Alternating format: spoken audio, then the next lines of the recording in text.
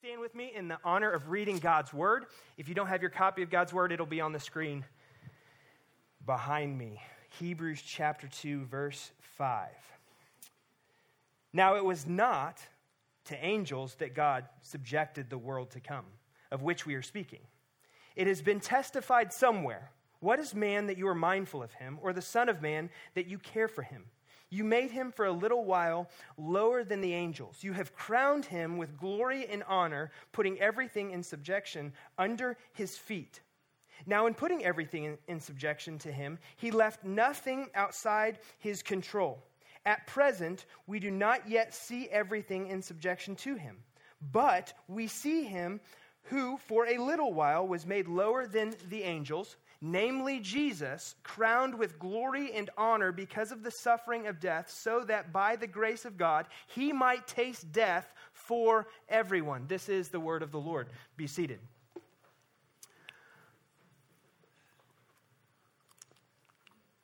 So I've been loving the book of Hebrews. I don't know about you as we've just journeyed now. This is message 4. But almost any preaching book, the book of Hebrews is a sermon, okay? Like it was a sermon.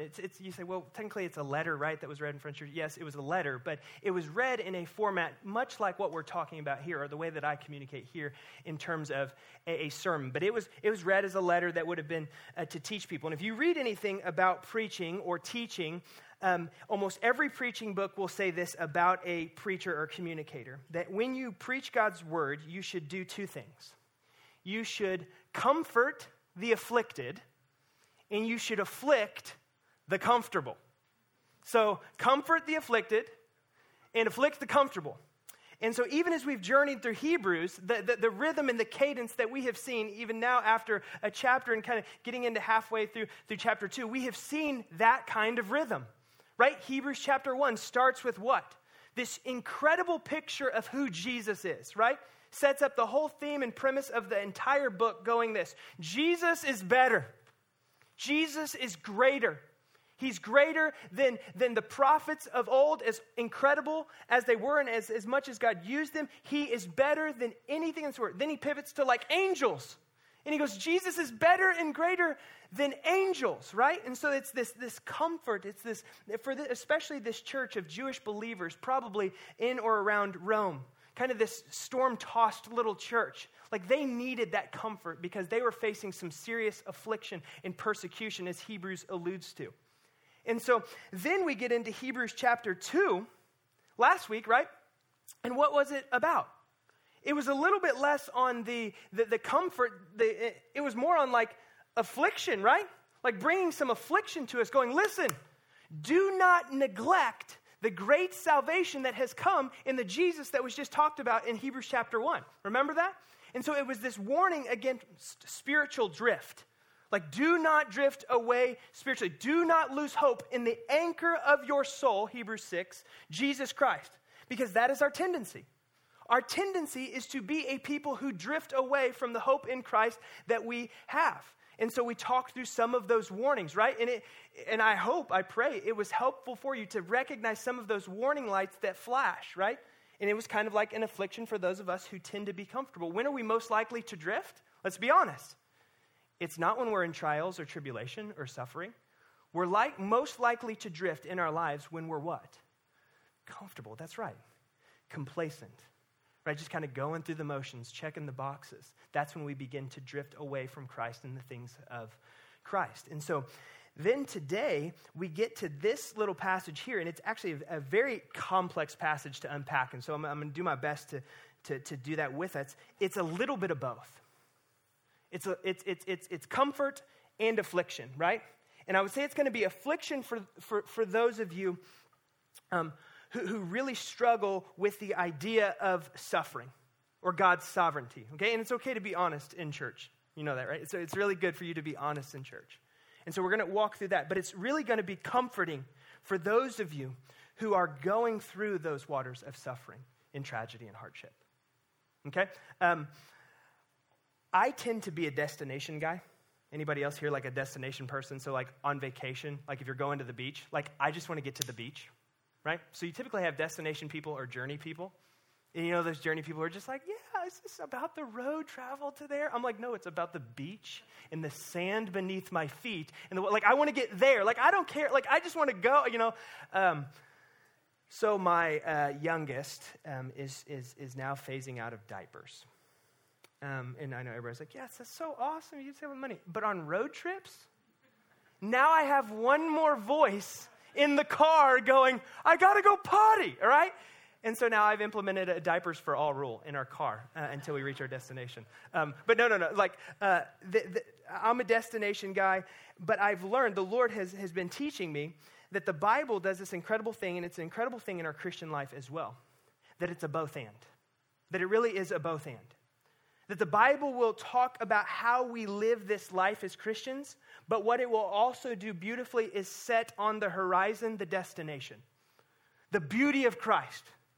The eternity that he promises for us. Like, it sets that on the horizon. Now, for somebody who's wired like me, for those of you who can understand this, I'm like, I want to fix my eyes on that and be like, let's go, right?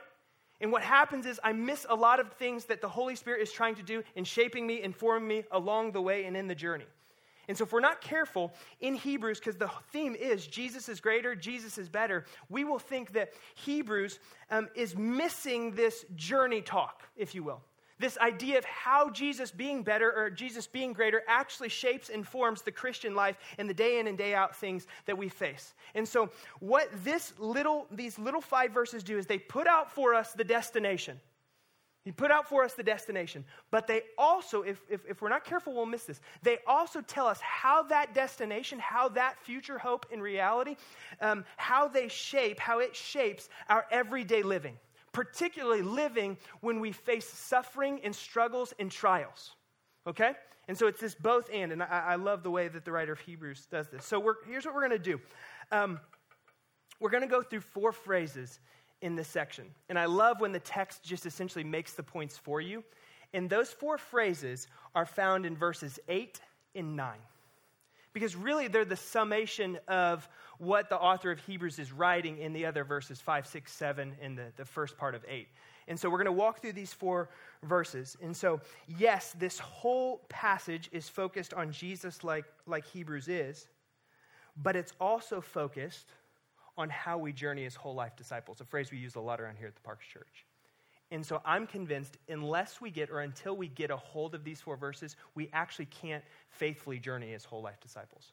And that's a big statement, and that's not overstated or exaggerated. We must get these 4 statements in our hearts and in our heads if we have any hope of journeying as whole life disciples. So let's look at these statements, right? And so let's go in verse 8. Right after he quotes Psalm 8, which I'm going to talk about here, this is what he says. Now, putting everything in subjection to him, here's the first phrase. He, meaning God, left nothing outside his control.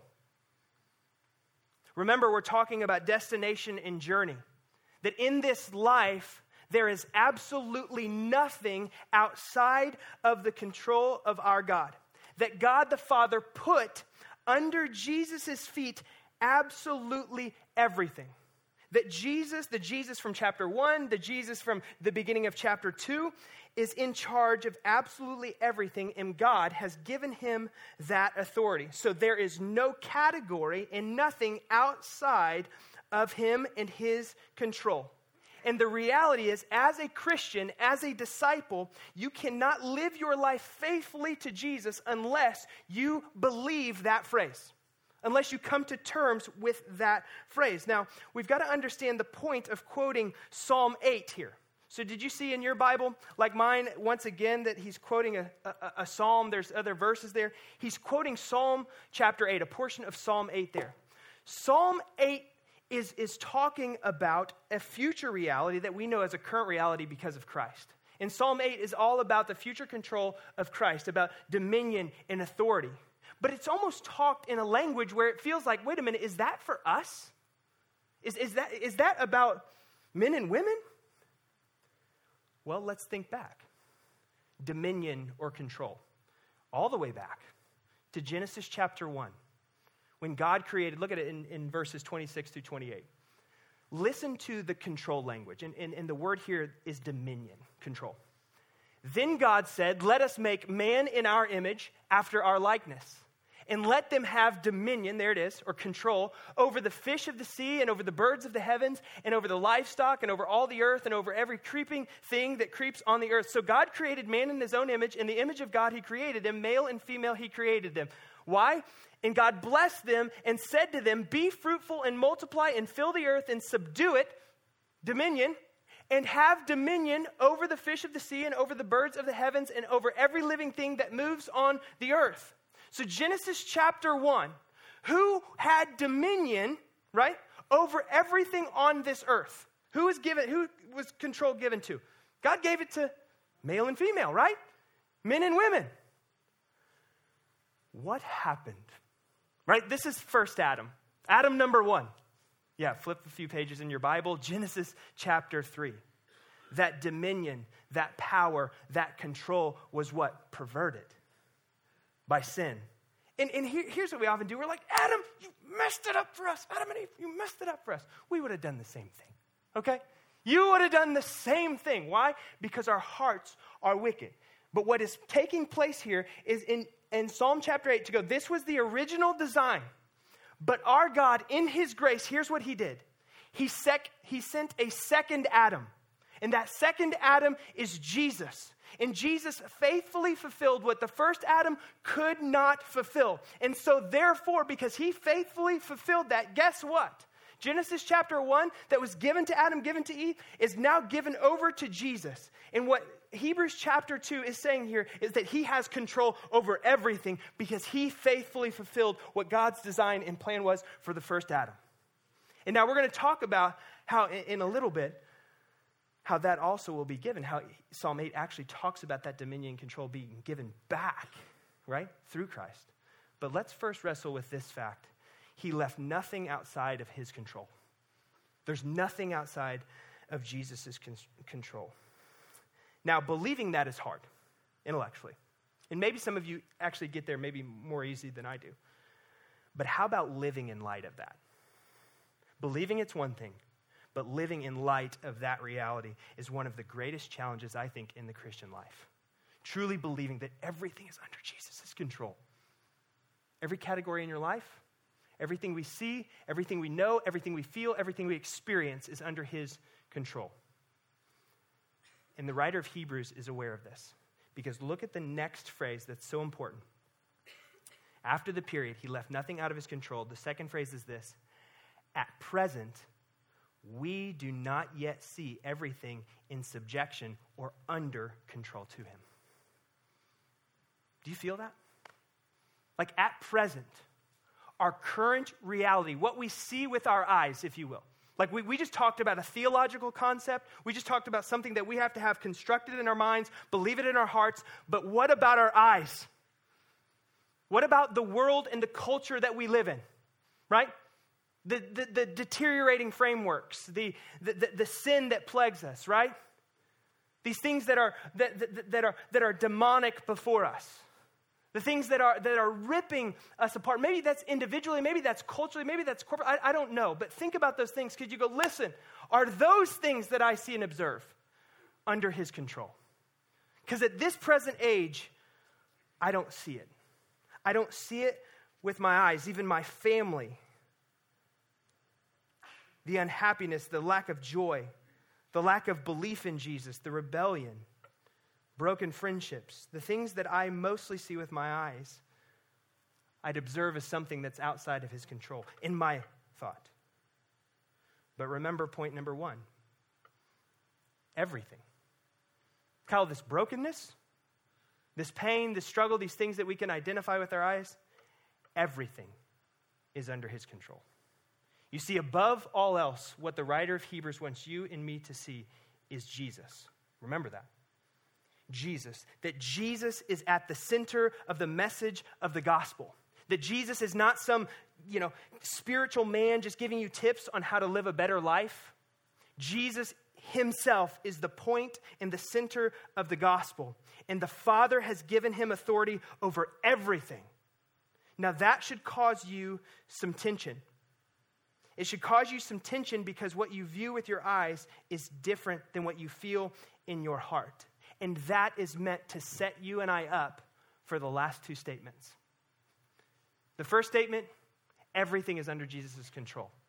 The next statement, a very true, a very real statement, but what we see with our eyes in this present age is not everything under his control. But wait, everything's under his control. Oh yeah, it is. Why? How do we know that? The next two statements. Let's look at it. But we see him, okay? That word but in verse 9, you should probably underline that. Because the author of Hebrews was very honest there, going, with our eyes in this present age, we don't see his control. Just because, I want to state this carefully so I don't get an email or like blasted as a heretic. Just because the Bible states something like, but in this present age, we do not see everything in subjection to him. Just because the Bible says that doesn't mean that the things are not in control by him. I'm trying to read some faces, like to make sure that landed, right? The first statement is true. Everything's under his control. The next statement is an honest statement to go, when I look out, it doesn't look like that. But the reality is what the first statement is true. And how do we know that first statement is true? The last two statements here. But, think about this. This is the confidence we stand on to know that everything is under Jesus' control in our lives and in this world. We see him who for a little while was made lower than the angels, namely Jesus, okay? So now it's going, here's what I want you to fix your eyes on. The incarnation of Christ. His coming, him literally putting on flesh as a man. You're saying now, him situated lower than angels, you just said he was in control of everything. Listen, when Jesus came incarnate, put on flesh, right, became 100% man for our sin, he was situated or seated below the angels, only for that moment in that time here, okay? That's what the Bible says. That's what Paul would say in his Corinthian letters as well. However, keep reading. He is crowned with glory and honor because of the suffering and of death. That's the third statement. How do we know that Jesus is in absolute control and authority of everything? Because God put him there, but how did God put him there? By suffering death. And that through suffering and death, he was crowned with glory and honor. So the translation in our Bibles, at least the translations we use in the ESV, says because of the suffering of death. That should actually be a little bit more concise, that he was crowned with glory and honor by suffering death. So get this, that Jesus is in control over everything. He was crowned with glory and honor because he was king, because he was powerful, because he had the best leadership acumen in the world. No, he was crowned with glory and honor by suffering death. That seems like the direct opposite of how people come into power and glory and honor. By dying? You see, this is the paradox with Jesus. This is that upside down kingdom. This is how we see the gospel as something totally different than any other thing or offering in the world, any other religion, any other world religion. This is why the gospel is unique. You see, what the author of Hebrews is saying is that God bestowed glory and honor on Jesus by his suffering and death. And I want you, listen to me, this is where you need to listen very carefully here. And I want you to bring that reality to your own experience. I want you in your Christian life to know that Jesus was crowned with honor and glory by suffering death on the cross. And I want you to bring that to bear, that truth, on your own experience. The God who bestowed glory on Jesus is the God who ordained suffering for Jesus. And that's a hard one to get our minds around, isn't it? Let's be honest. This is what I was saying. This is a little bit of affliction. You're going, he ordained it? Yes, you go all the way back to Genesis even.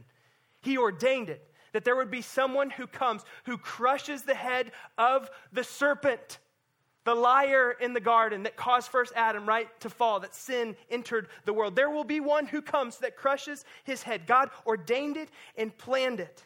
And not only that, but he bestowed on him glory and honor because of the suffering. Now let's bring this personal as Christ followers and disciples. And listen, I know we're wading into deep waters, but we're preaching through Hebrews, so go with me, okay? Romans chapter 6, verse 5. Let's look at this as disciples. It says, for if we have been united with him in a death like his. Wait a minute. How is he crowned with all authority? How is he crowned with all power and dominion? By suffering death? Disciple, though, it's not just his death, but it's now that we're united with him in his what? His death. So now his death that received honor and glory, we're now united in him, and we receive honor and glory because of Christ and through his death. That's the power and the beauty of this. And we shall certainly be united with him in a resurrection like his. So it's not a death without hope. Right? We want to talk about destiny. We sang the word destiny came up in our songs. And you'll hear a lot of like this destiny talk in churches. Like, you just got to walk in your destiny. You got to step into your destiny. You want to know what our destiny is as believers? Can I be honest with you? Your destiny is this. In this life, you will face trials and tribulations. You will face sufferings. But take joy and take heart because you're united with Christ in sufferings and a death like his. That your destiny, right, is not to have the best life now, okay? Your destiny is a future and a hope united with Christ in a resurrection with him. Destination and journey, right? Let's not think that we're going to step and walk into our destiny in this life, okay? Our destiny is held out as a future hope of reality in Christ, that one day we'll be united with him forever. And back to phrase 2. Because if this is our destiny, what my eyes see all the time, what my body feels all the time is this struggle and this tension and this wrestling and this warring. But I keep my eyes fixed on the destination. But I also understand how to live faithfully in this current age. Or how about Paul in 2 Corinthians chapter 1, verse 5? And this is all over. I could have put up here 25 verses about this. For as we share abundantly in Christ's sufferings, we share in Christ's death, in his sufferings, but also, so though through Christ we share abundantly in comfort too. We are not a people without hope. That in our suffering, in our trials, in our tribulations, in our struggles, whether they're individual or they're corporate or they're cultural, we also, because of Christ, share in his comfort. It overflows to us. You ever experienced that? I hope you have. As a believer, I know you have. You've experienced the unexplainable power and comfort of Jesus in your life.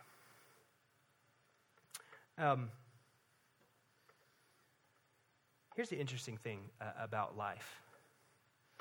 That even when I experience things in my life that are not due to my sin, meaning I've not self-inflicted them on me because of my sin.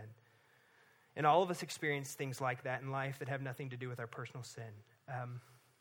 We may sin, yes, and things happen. But even when they don't, when sickness comes or the diagnosis or something that happens not based upon our personal sin, I'll be careful in saying that.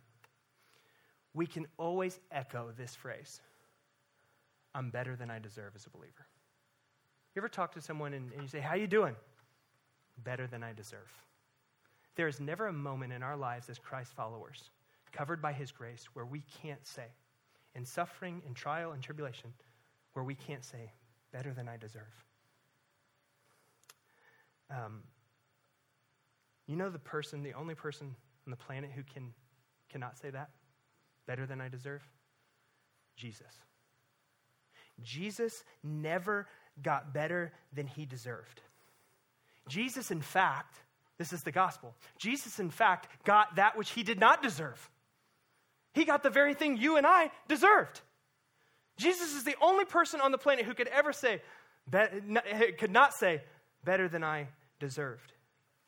You see, so the Father, he's pointing us to Jesus, and he's saying, listen, when you can't make sense of your trial or your trouble or your suffering, I want you to look at Jesus, my Son, on whom I bestowed glory and honor, but I did it because and by way of his suffering. So I want you, listen, I want you, Christ follower, I want you, son or daughter, to trust me as you trust in his suffering to save you. I want you to trust in my sovereignty, in my control over all things. But then I know what starts welling up in your mind, in my mind. The question that starts welling up in our minds, why? Why is that the route? Why is this the journey? Why, Lord, why are you doing this in my life? Why is this pain being afflicted? Why is this trouble or this struggle taking place? Why? You ever ask that? Are you asking that? Like, God, why? What? A global pandemic, political upheaval, all these things. Why? What are you doing? Why is a question asked all over the pages of Scripture. Jeremiah 15. I thought this was so fitting for us. Jeremiah, the prophet Jeremiah, he asks this, why is my pain unceasing? This is a prophet. This is a guy who spoke to the people from God. Why is my pain unceasing? Why is my wound incurable, refusing to be healed? Will you be to me like a deceitful brook, like waters that fail, God? Why? You ever read the Psalms? Why have you forsaken me? Why have you done this? Why are you doing this? Job, book in your Bible, Job, the suffering servant. I forget how many times Job asks why, but I know how many times God answers him. 0. Why? And the response to God is not with an answer, but it's with a verse. And the last phrase, let's look at it. In verse 9. Why was it through suffering that Jesus was crowned with glory? Jesus does answer that. He doesn't answer our individual, why the suffering, when will it cease, why this, why that, but he does answer the deepest question of why. Why did Jesus have to die? And why was it that route that he was crowned with glory? Here it is, last phrase, verse 9. So that by the grace of God, he, Jesus, might taste death for everyone. That is the gospel in a nutshell. If you're looking for a small little verse to sum up the gospel of Jesus Christ, there it is. Why? So that Jesus, the God, very God, put on flesh so that he might taste death, so that you and I don't have to. God, why? Why this way? So that you don't have to taste death.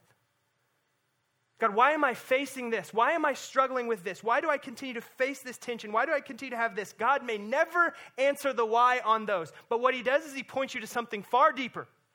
He points you to someone far deeper who is meeting the deepest need in your life and in my life is not to figure out the why of the struggle and the tension. The deepest need in our life is to figure out why our heart aches and longs for something we can't put our fingers on until we understand Christ, until we see Christ fully and completely and hear the fact that he died the death we deserved so that we might have life. That you might have life, that we might have life. And then listen, when we get that perspective, church, we will be able to walk and wade through anything. When we know is our destiny is to be united with that God who laid down the life of his son for us so that we could have life, then we'll be able to walk through anything in this life and say, yes, God, it is under your control. It's under your son's control. And we trust you. We trust you because we know you're working all things out for our good and for your glory. How do you know that, Kyle? Because of Jesus. Because our God gave his only begotten son, right? This is John 3:16, as basic and as fundamental as it gets for believers, but it still must strike us as powerful because that's how we'll walk through this life on the journey to our destiny. Psalm 8, to be joined with Christ, ruling and reigning forever with him in glory. That's your destiny, believer. And that's the hope and the handles we hold on to face anything in this life. Trials and tribulations, persecutions. That's our comfort. And so we thought it very fitting to celebrate that death this morning. That's exactly what communion is. Right? And so this is the only thing we do here at the Park Church that's closed. And what I mean by closed is if you're not a believer in Jesus Christ, and maybe you're not at that place yet, maybe you would go, hey, I want to trust and believe in Jesus Christ. Well, this morning is the morning of salvation. At the words at the end of this passage in the last phrase here, he tasted death so that you don't have to taste death. You would trust in Jesus to forgive your sins. That would be true for you this morning. You'd take communion for the first time with us. But maybe you'd say, hey, I'm just not at that point. we'd ask you to abstain from taking communion. You see, the death of Christ, and yeah, you guys are preparing well. I look forward to the day when we don't have to do COVID communion any longer, but we'll do it. You see, the death of Christ and the salvation we have in his broken body and his shed blood is not just something that changes our eternal destiny, even though it does that, the destination, right? It's something that powerfully and profoundly changes the way in which we live here and now. Because of that destiny, because of that hope, because of that eternity, I live different, correct? I live as a person who understands joy. I live as a person who understands the things of this world. I'm able to interpret the things of this life correctly because of Christ, because of his great salvation for us. And so we celebrate that. It's no wonder Jesus tells us in the scriptures to do this, and every time we do it in remembrance of him, right? Not just to look at the destination, even though we do that, but also to look at the way we live, to examine our hearts and our lives. And so the scriptures tell us on the night that Jesus was betrayed, after giving thanks, he took bread and he broke it. And Jesus said that this broken bread represents my body, broken for you. That body, that death, there was a breaking. There's a breaking of Jesus, God's very Son, the only innocent human that ever lived. His body was broken for you and me so that we might be made whole. A broken people made whole by a broken body, Jesus. And so can we take the broken body together?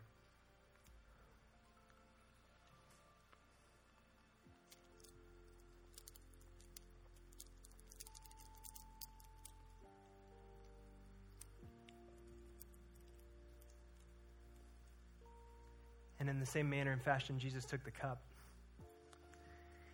And he said, this cup represents the new covenant in my blood. Jesus was saying everything that the prophets of old had written about is now fulfilled in me. There's a new way. There's a new way of salvation, and that is through faith and trust in me, Jesus says. And so this represents his blood that was spilled to be that new covenant. This blood that washes us white as snow. His blood that forgives us of our sins, past, present, and future. And so we take this cup with a confident hope of our future, but also our reality now. So let's take the cup together.